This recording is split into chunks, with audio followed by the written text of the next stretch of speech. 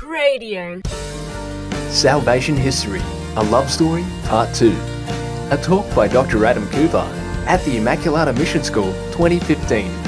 Held at the Sacred Heart Retreat Centre in Croydon, Melbourne. I've got you up to about 12 o'clock, which is only about 50 minutes, but I want to cover a fair bit of ground in that time and in a lot more detail perhaps than last night. Last night was an attempt to paint sort of broad brushstroke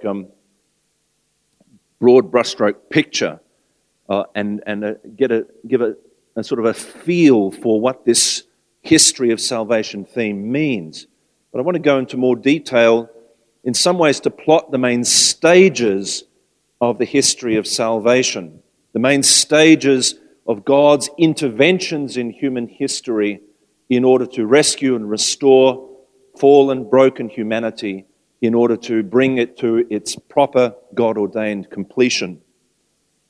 To do that, we probably need to go back to the story of creation.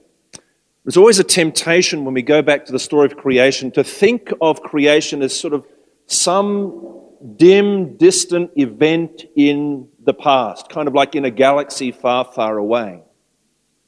To think of it very abstractly as a kind of, there's some wonderful happy story or sad story about Adam and Eve and the garden and the snake and God and the fig leaves and so on and so on. But when we talk about creation in Christian teaching, we must first think about what it means for me here and now. Creation is something that God is doing now. It's not an event that God did once upon a time. It is that, but it's much more than that. It's the structure of the way things are now. It refers to an absolute dependence that we have upon God for our very existence and for the very practical things that are in our lives. You just think, many of you might have had toast for breakfast this morning. And where did that toast come from? How many people were involved in bringing that little piece of bread to you?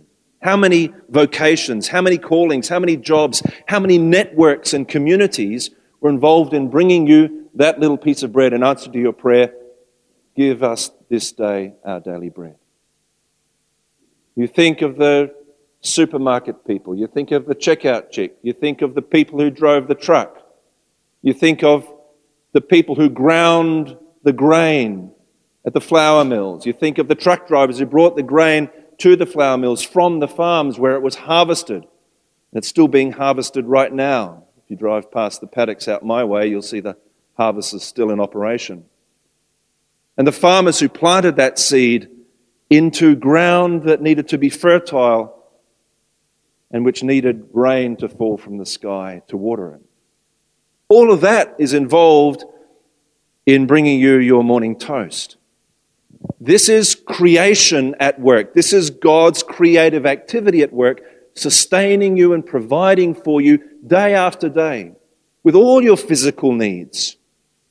Food, clothing, home, family, work, study, community, vocation, a peaceful and ordered community.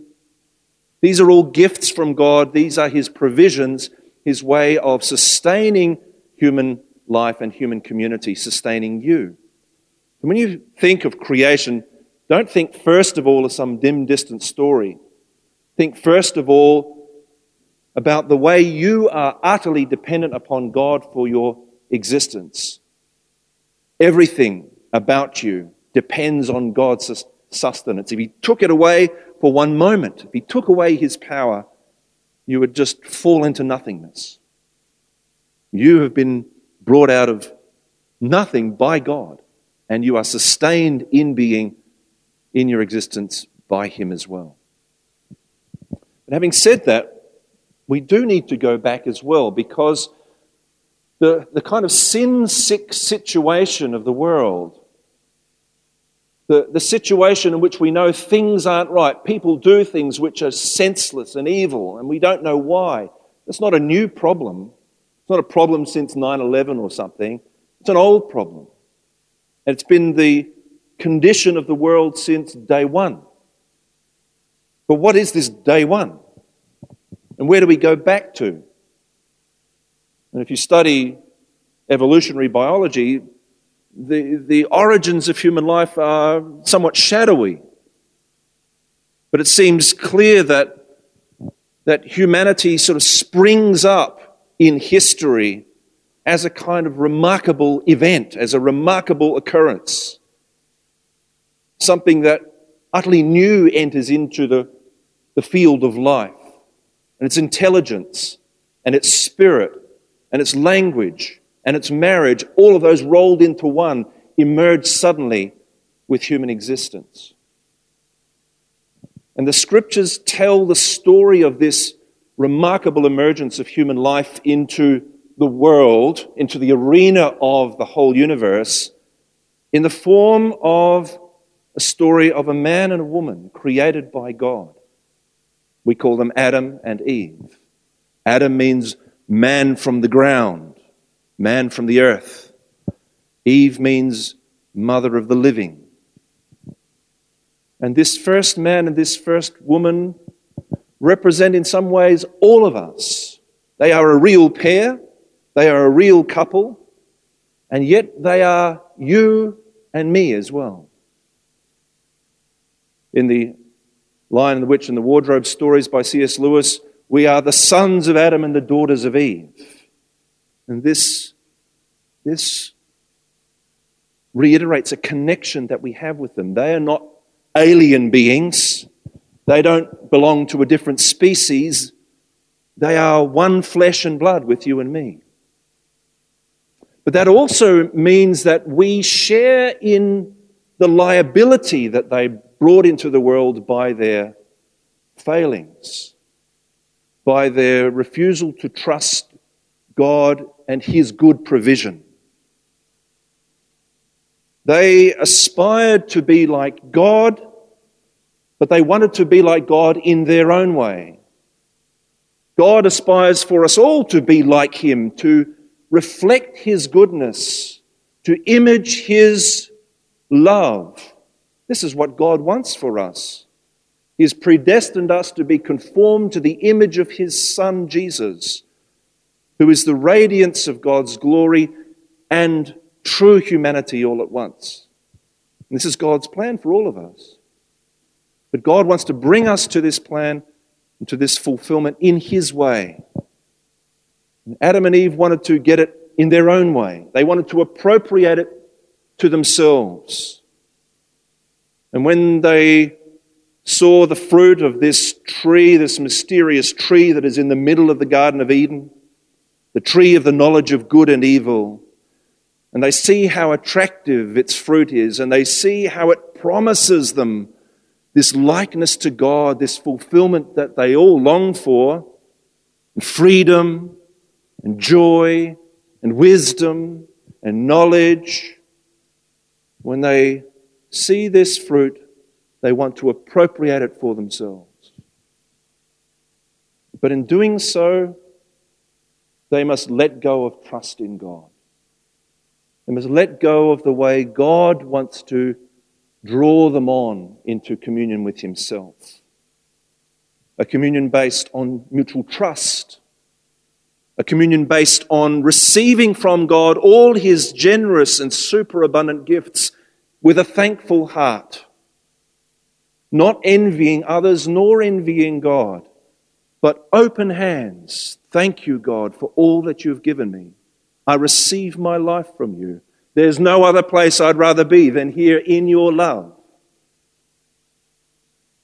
That is the way God wants to build His communion with this Adam and Eve, and through them with all human beings.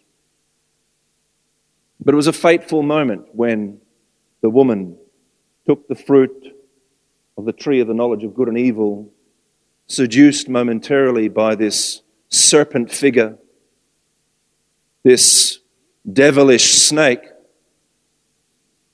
who casts the seed of doubt into her mind concerning the Word of God, who throws a dark shadow over the goodness of God.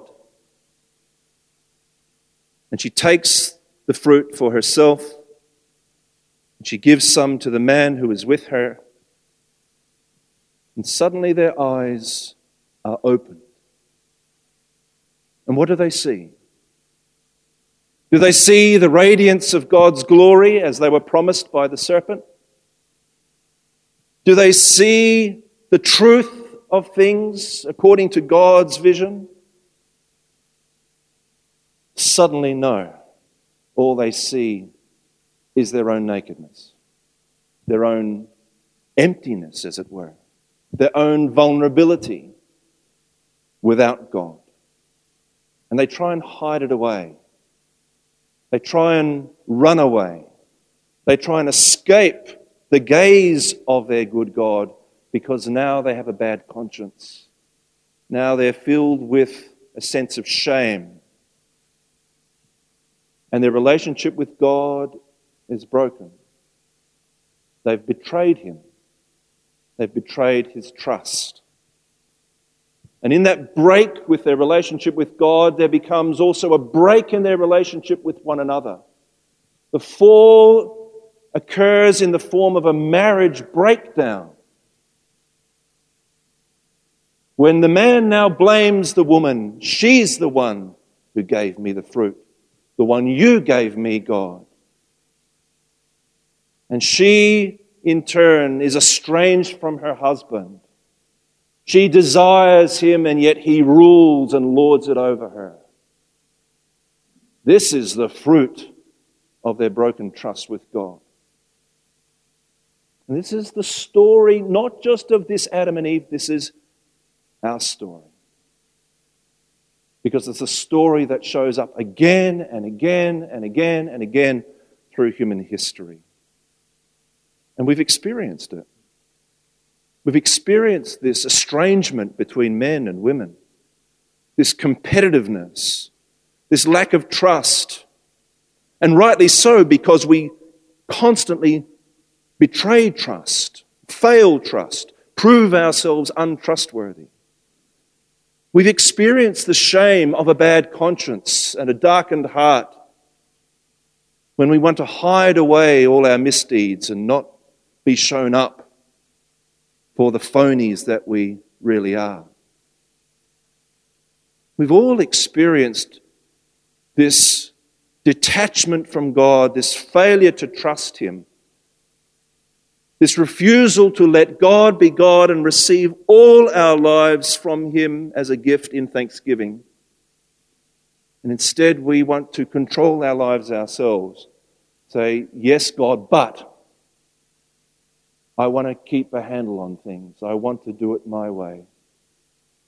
I say yes to you, but it's a kind of partial yes. I let you into my life, but not in all of my life. There's a lot of places in my heart, a lot of darkness in my life, and I really don't want you to go there. Friends, that's why it's usually pretty uncomfortable going to confession. Who enjoys going to confession? Thanks to God, there's some holy people among us here. I enjoy coming out of confession. Yeah. I rejoice coming out of confession. I'm a new man. I'm free. Going into confession, it's like going to the dentist. It's worse. Why is it that confession is so daunting? Because we're laying open our lives before God and His light. And we're ashamed of what our lives contain, what they reveal. This self-examination reveals so many problems. Many of them we're blind to. Thank God that the Lord teaches us gently, reveals our issues to us gradually. If we saw them all at once, we'd probably be overwhelmed with despair if we did not fix our hope on the merciful and pardoning forgiveness of our Heavenly Father. The story of creation is a story of a gracious and superabundantly giving God who creates humanity in His own image to reflect His glory in the world. In the ancient world, when the pagan people would build a temple, They would deck it all out. They would order all the furnishings. And then the last thing they would put in the temple would be the idol of the god. You know, if it was a Canaanite god like Baal or one of those gods. And they would put the idol there, and the idol would be to represent the god in the temple, to reflect the face of the god, to be the presence of God in that temple.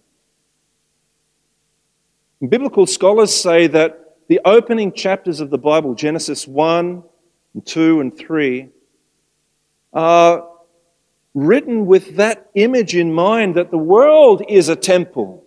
The whole of creation is a temple created by the true God, an arena for His praise and glory. And what's the last thing God creates in this grand arena of creation? What's the climax of His works of creation?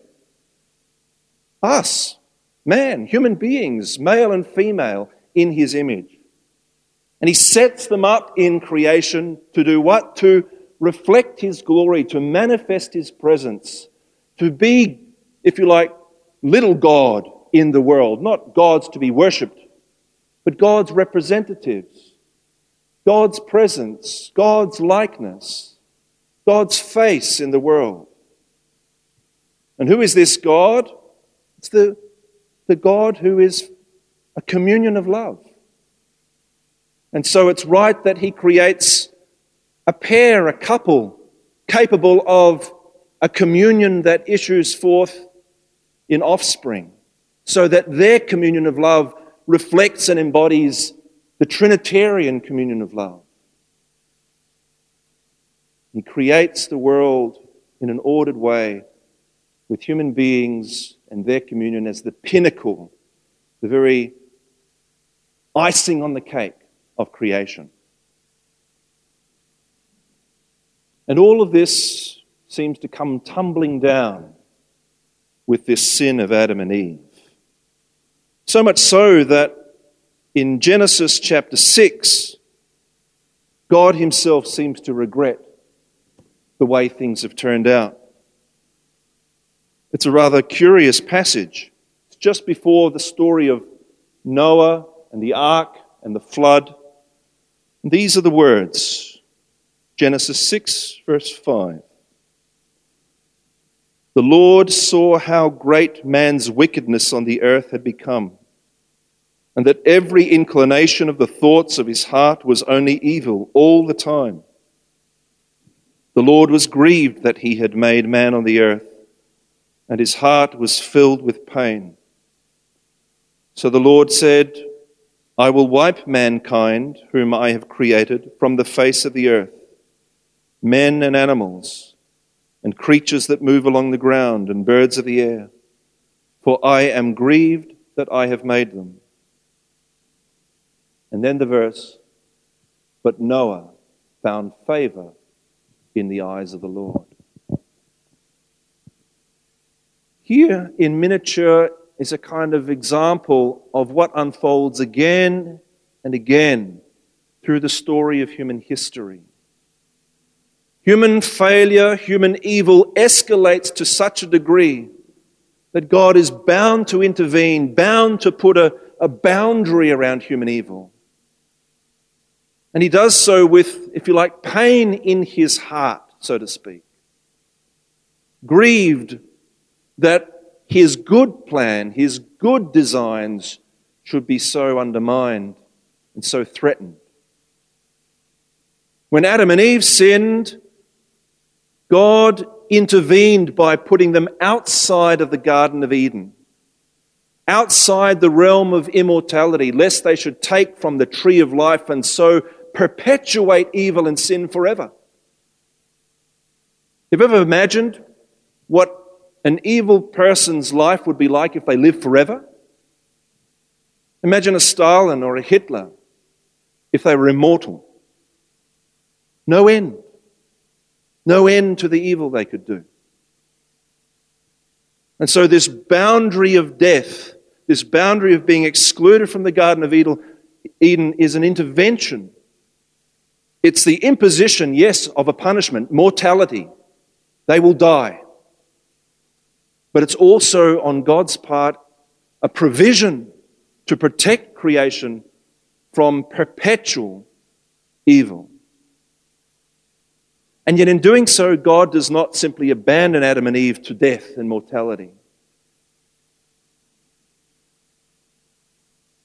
He sees their pitiful attempt to cover their nakedness, these fig leaves sewn together. I don't know if you've got a fig tree. I've got a fig tree in my garden. I certainly wouldn't like to wear a fig leaf skirt and get a rash just when I touch my arm from one of those things. He sees their pitiful attempt to cover their nakedness. What does he do? He provides the skins of animals to cover their nakedness. Where does God get skins of animals? He has to slay or kill an animal. Blood must be shed.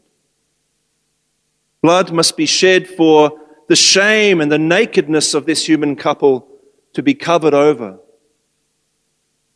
to be relieved of their shame and their nakedness and their attempt to provide their own covering.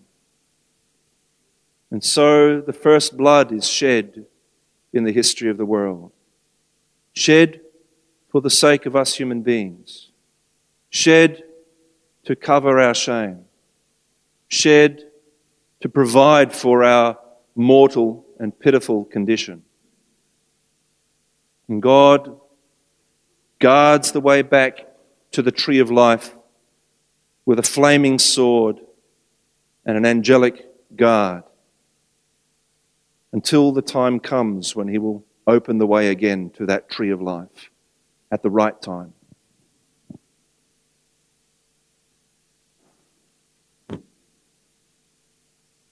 God's interventions in human history are in many respects mysterious and hidden from us. But the ones which we know about, which have been given through divine revelation, tell again and again of a God who makes promises and keeps them. We sang this morning, remember your people, remember your children, remember your promises. The history of salvation is a history of remembered promises, promises that God himself has made. And when Christ was born into the world,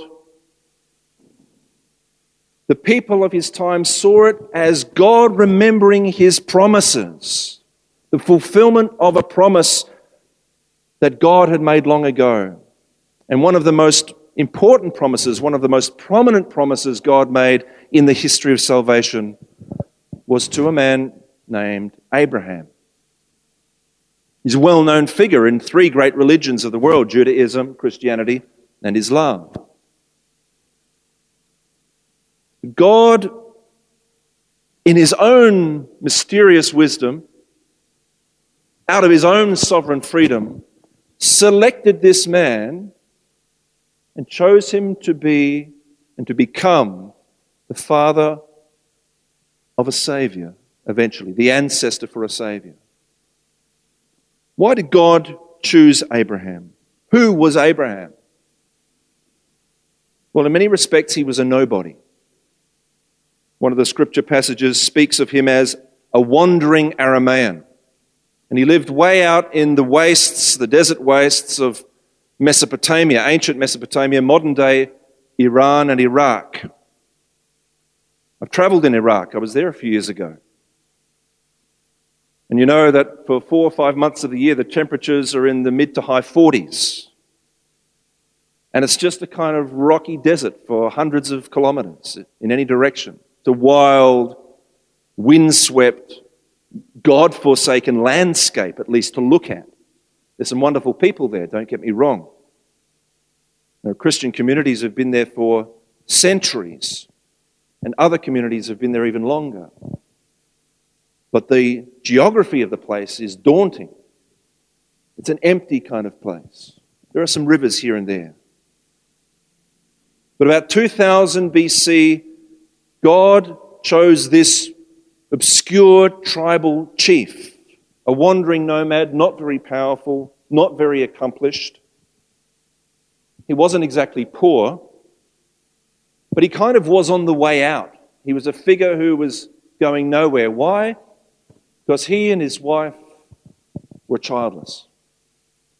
To be childless in the ancient world is virtually to be cursed, considered cursed, at least by the community around you.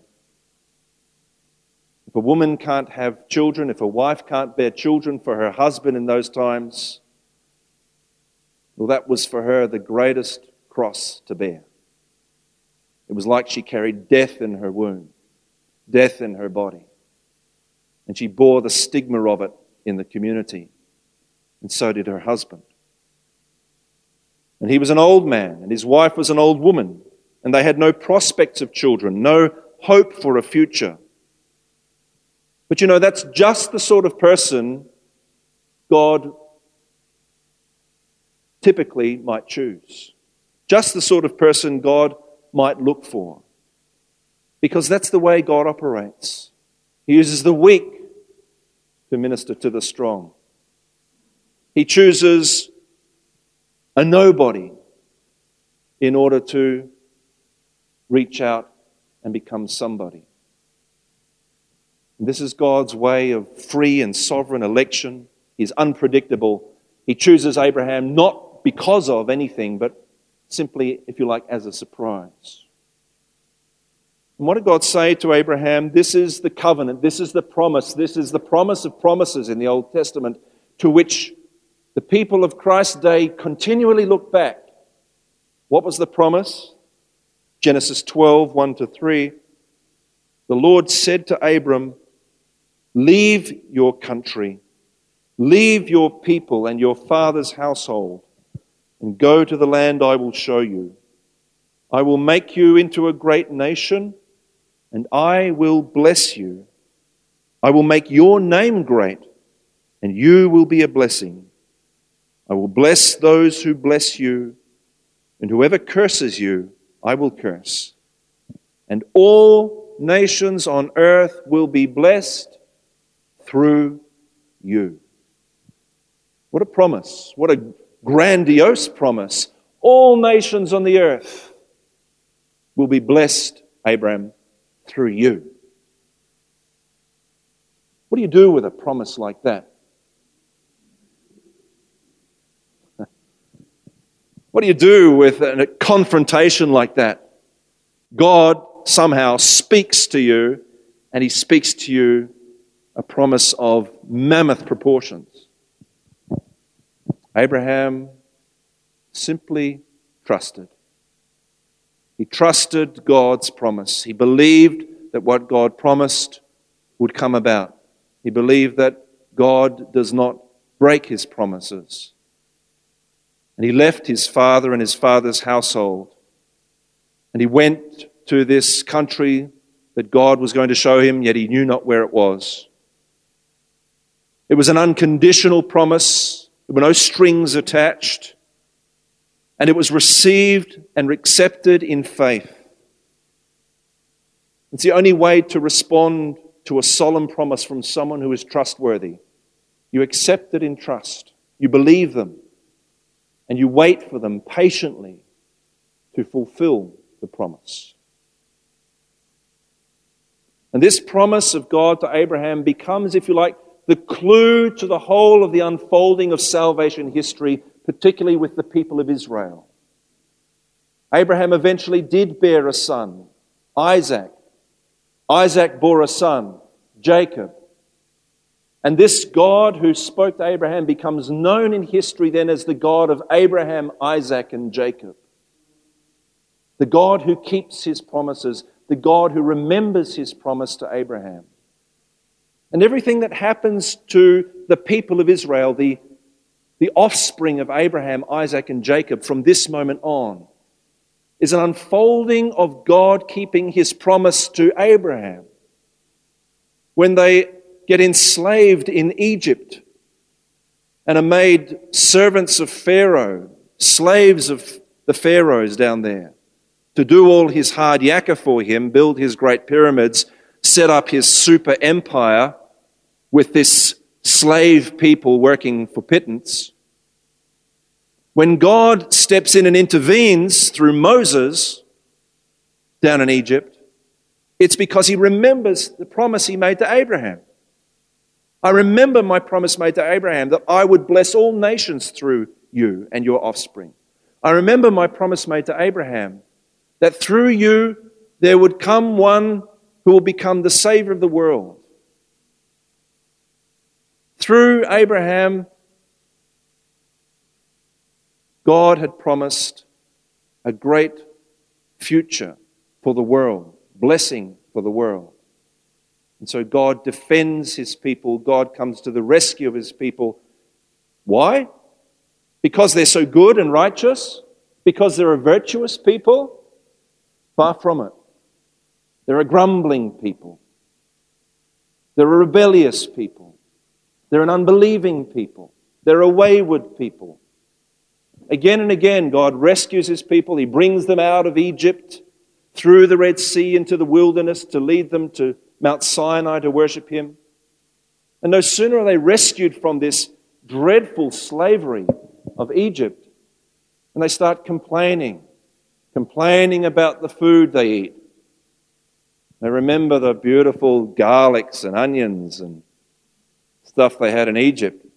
Instead, they're eating this weird manna stuff in the desert. They complain about the lack of water. They complain about their leader Moses.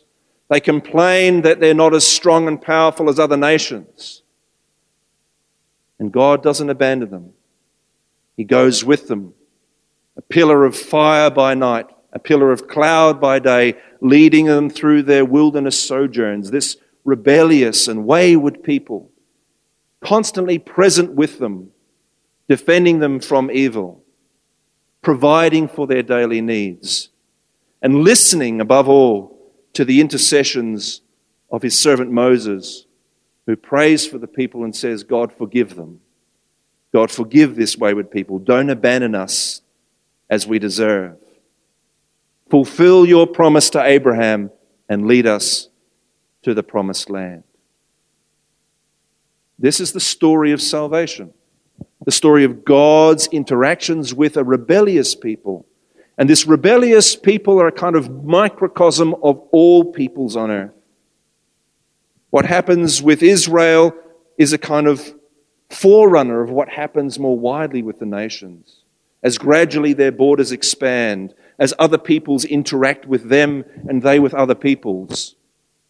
And they become, if you like, more international, more global. And wherever they go, they proclaim the God of Abraham, Isaac, and Jacob, the God who keeps his promises, who is slow to anger and abounding in steadfast love, who forgives sins and wickedness. This is the God they proclaim again and again. And even when they fall into, if you like, institutionalized evil, through their kings, through their systems, through their politics, God sends prophets, holy men and women inspired by the Holy Spirit to proclaim the word of God, to change the shape of history again, to bring, yes, God's judgment upon them for their sin, but only in order to turn their hearts back to him again, to lead them to repentance, so that they may know once again that communion of God is sweet, and that this God wants finally for them to love and own him as a wife loves and owns her husband.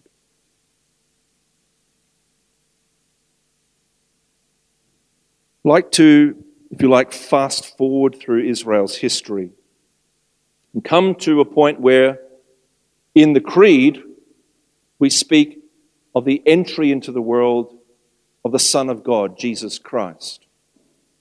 You notice in the Creed that there is very little said, in fact, nothing said really about what happens between the creation of the world and the entry of the Savior for us and for our salvation. There's the confession of God, the Creator, God the Father, the Creator of heaven and earth. And then the confession of Jesus Christ, his only Son, our Lord, who, in the Nicene Creed, for us and for our salvation, came down from heaven, was incarnate, made a human being. Why this gap? Why is there no mention of this long and involved history? Well, quite probably because many of the early Christians, among whom this creed was formed, already kind of knew that history so well. For us, in our modern times, we're kind of strangers to it. It seems like somebody else's history. This history of Israel, this history of Abraham, this history of the prophets. But it's important for us to get a handle on it because the identity of Jesus is bound up with that history. Jesus is not just a kind of cosmic sort of hero who enters into the world from nowhere. He is a fully fledged human being. He's a child of an ancestry that leads back to Abraham. And this ancestry is vital because when we are brought into relationship with Christ, we are drawn into this ancestry. We are drawn into this promise that God made to Abraham. I'll come to that in a minute, just when we get to the work of the Holy Spirit. Right now, I'd like to just speak about Jesus a bit more, his person and his work. You'll notice that in the Creed, almost nothing is said about Jesus' teaching. For us and for our salvation, he came down from heaven. By the Holy Spirit, he was incarnate of the Virgin Mary and was made man. For our sake, he was crucified under Pontius Pilate. He suffered death and was buried. On the third day, he rose again in accordance with the Scriptures. He ascended into heaven and is seated at the right hand of the Father.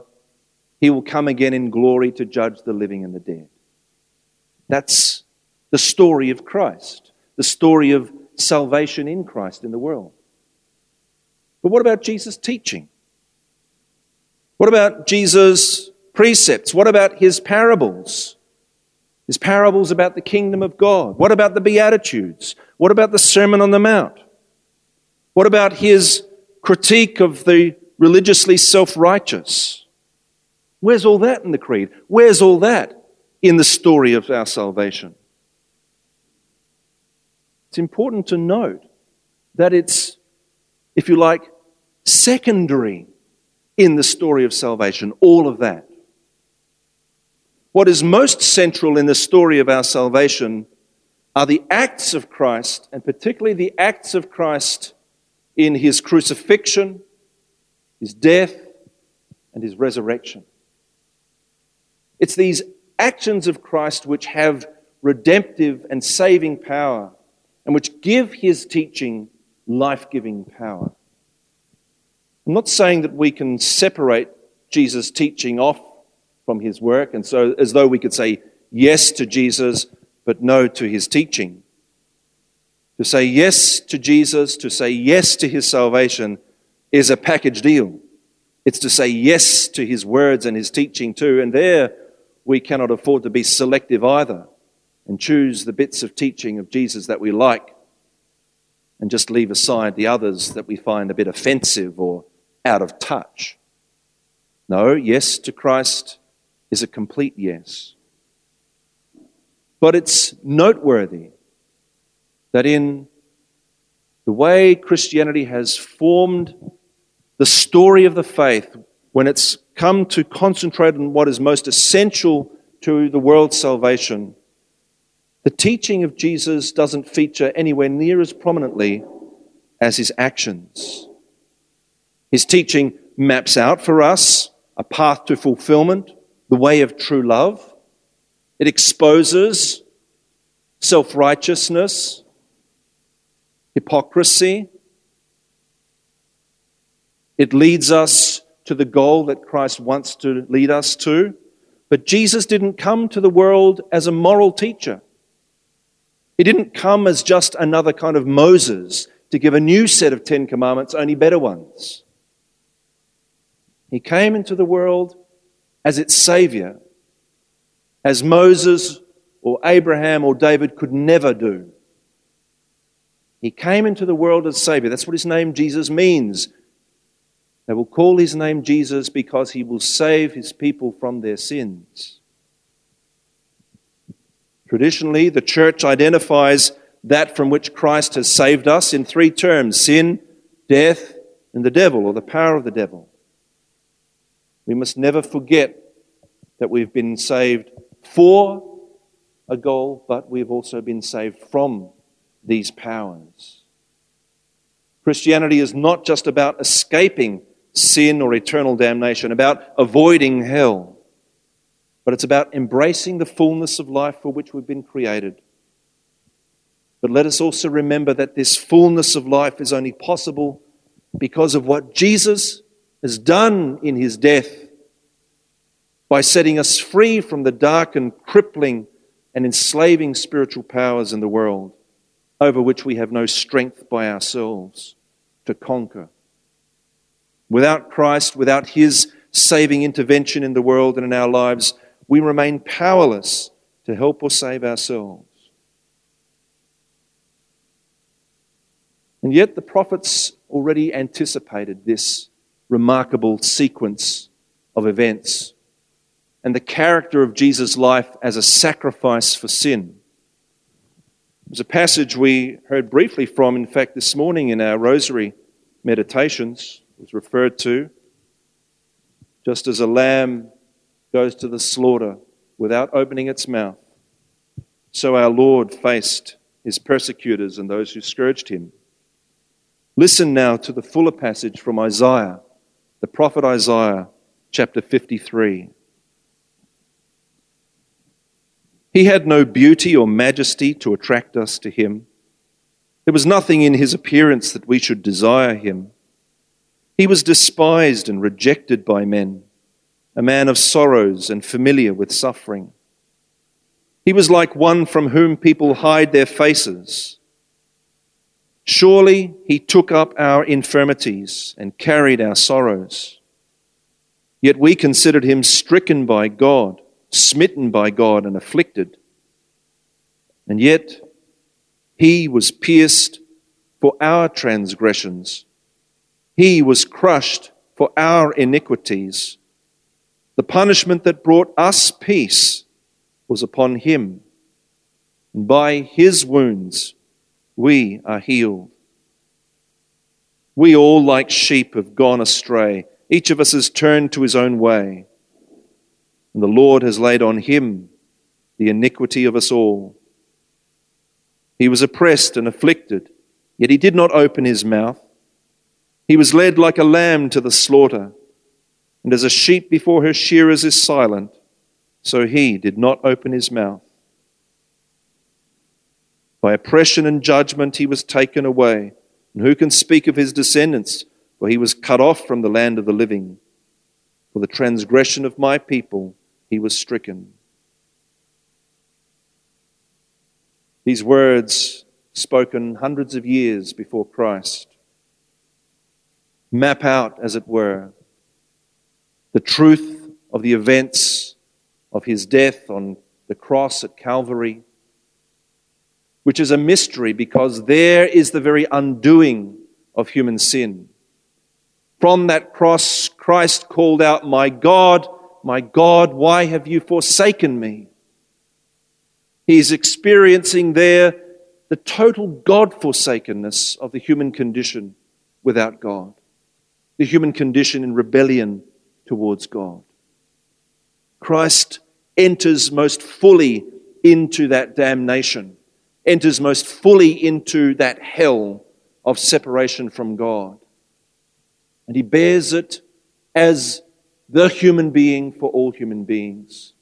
He bears it as the man of sorrows. He bears it as one who knows God-forsakenness from the inside out. And this cross event is not just a kind of model for us to copy. It's not just there in front of us as a kind of model for imitation. Jesus did this, so you ought to as well. Of course, that's part of being a Christian. We want to imitate our Lord.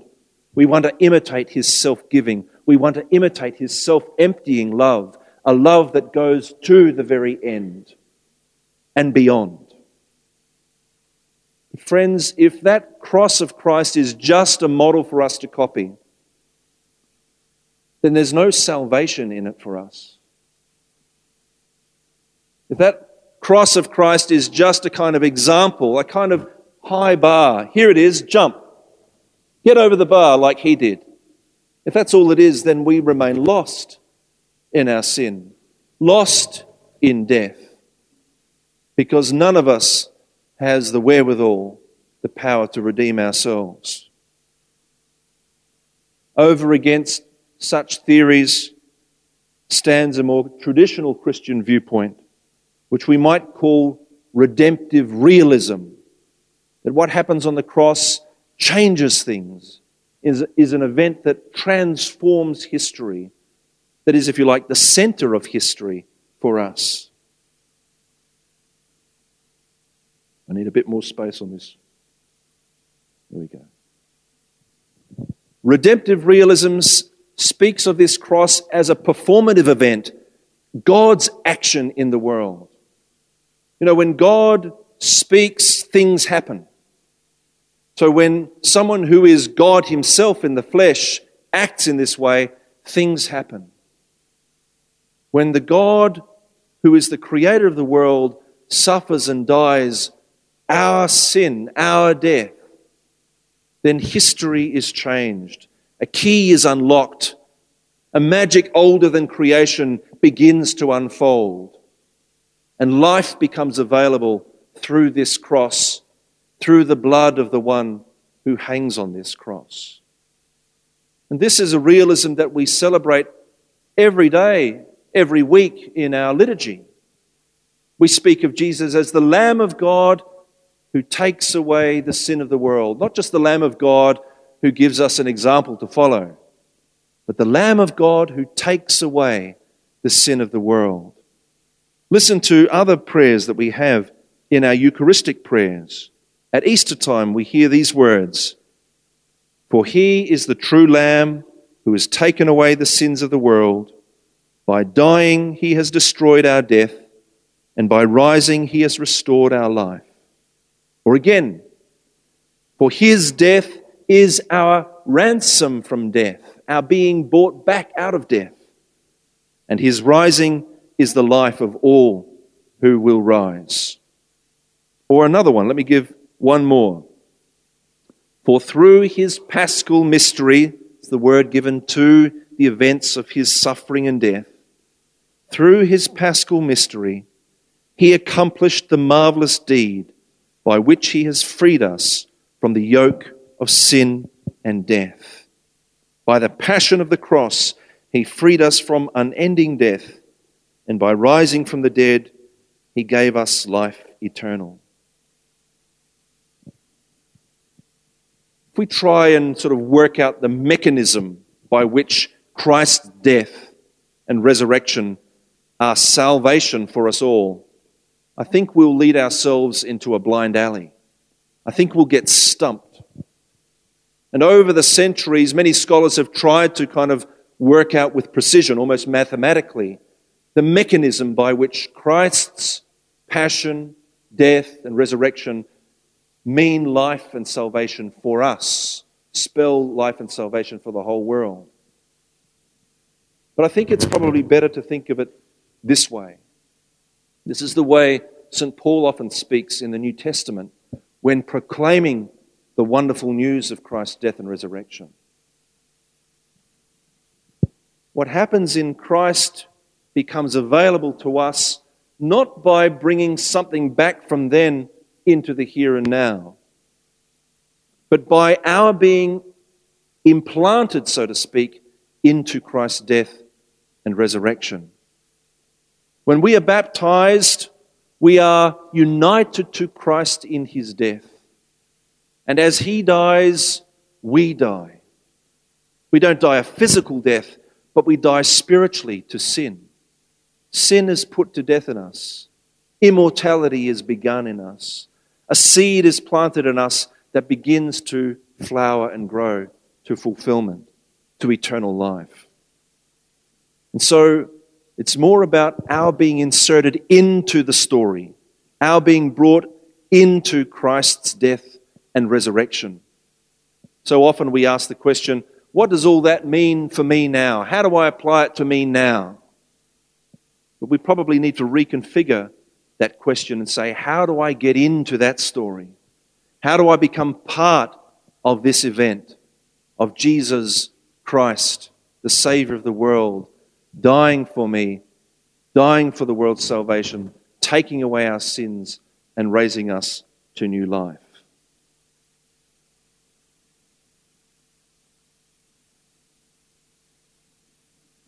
I've only got a short time left, so I want to just cover a couple more points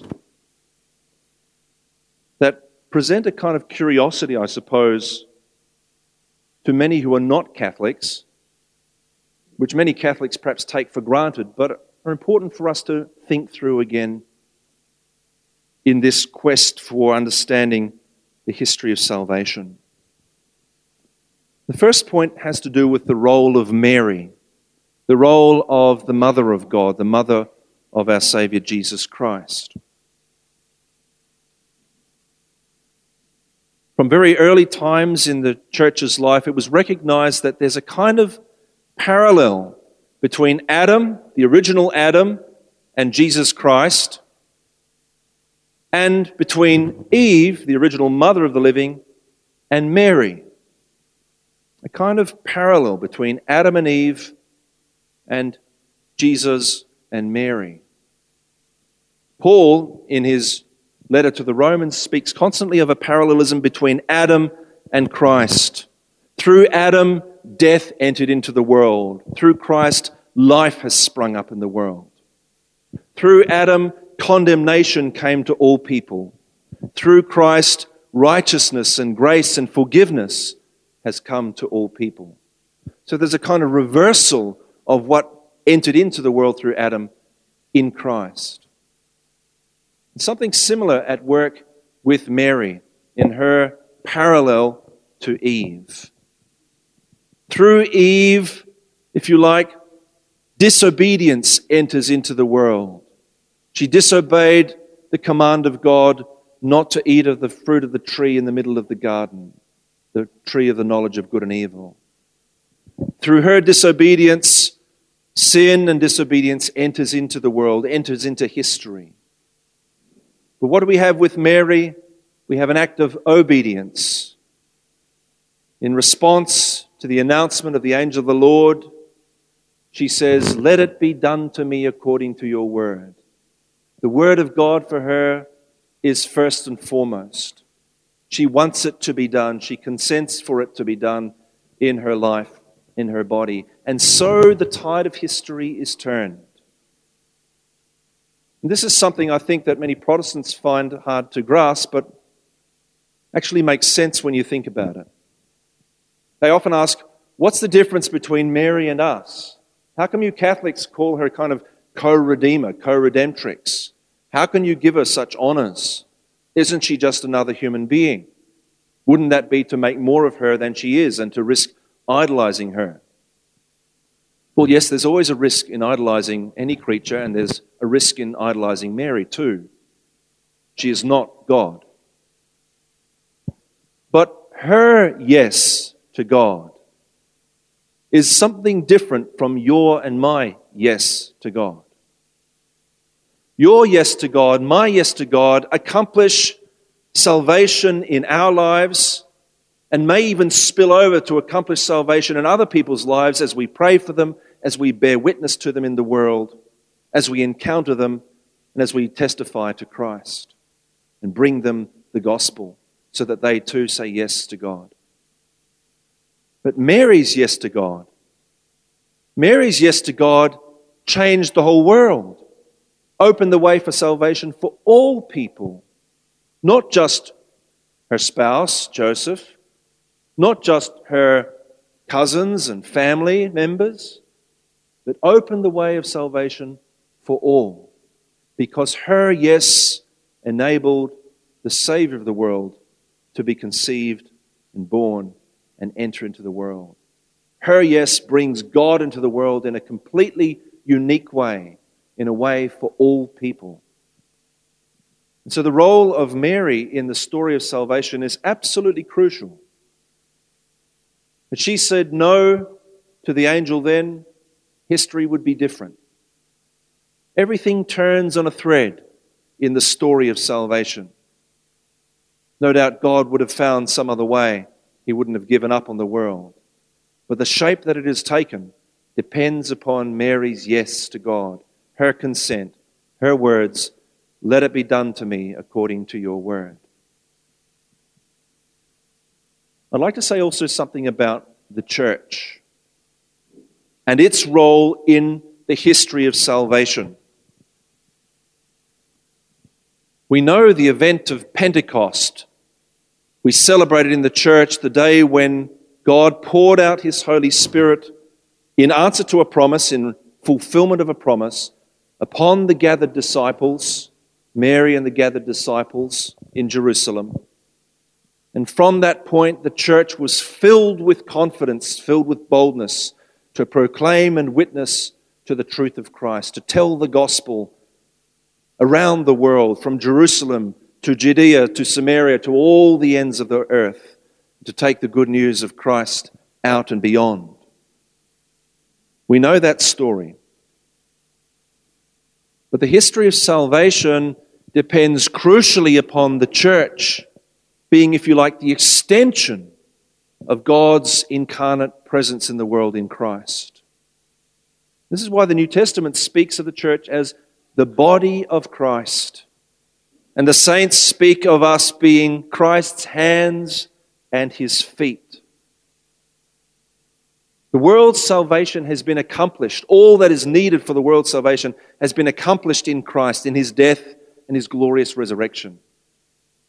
But friends, this salvation must be carried across time and across space. Paul, in his letter to the Corinthians, the second letter to the Corinthians, distinguishes between the reconciliation which God has achieved through Christ. In Christ, God has reconciled the sinful world to Himself.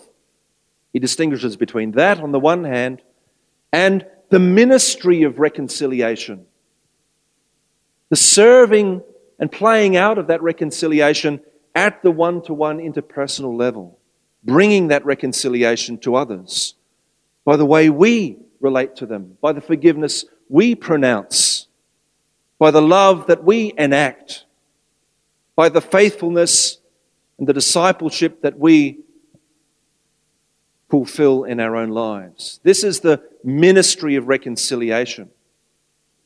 And so the church is the minister, the servant of reconciliation, divine reconciliation in the world. This is absolutely crucial because it means that salvation cannot be brought to the world except by a reconciliation that ultimately is based on forgiveness of sins. Salvation is brought through forgiveness of sins. And that forgiveness must happen in your home. And that forgiveness must happen in your friendships. And that forgiveness must happen in your marriage. And that forgiveness must happen in your workplace. And that forgiveness must take place in our churches. And how can you forgive unless you yourself have been forgiven? The story of salvation for us, for the church, for the body of Christ, is a story of unfolding forgiveness of sins.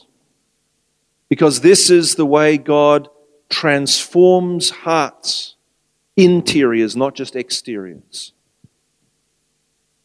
You can force a person outwardly to change their behavior through threats, through promise of rewards.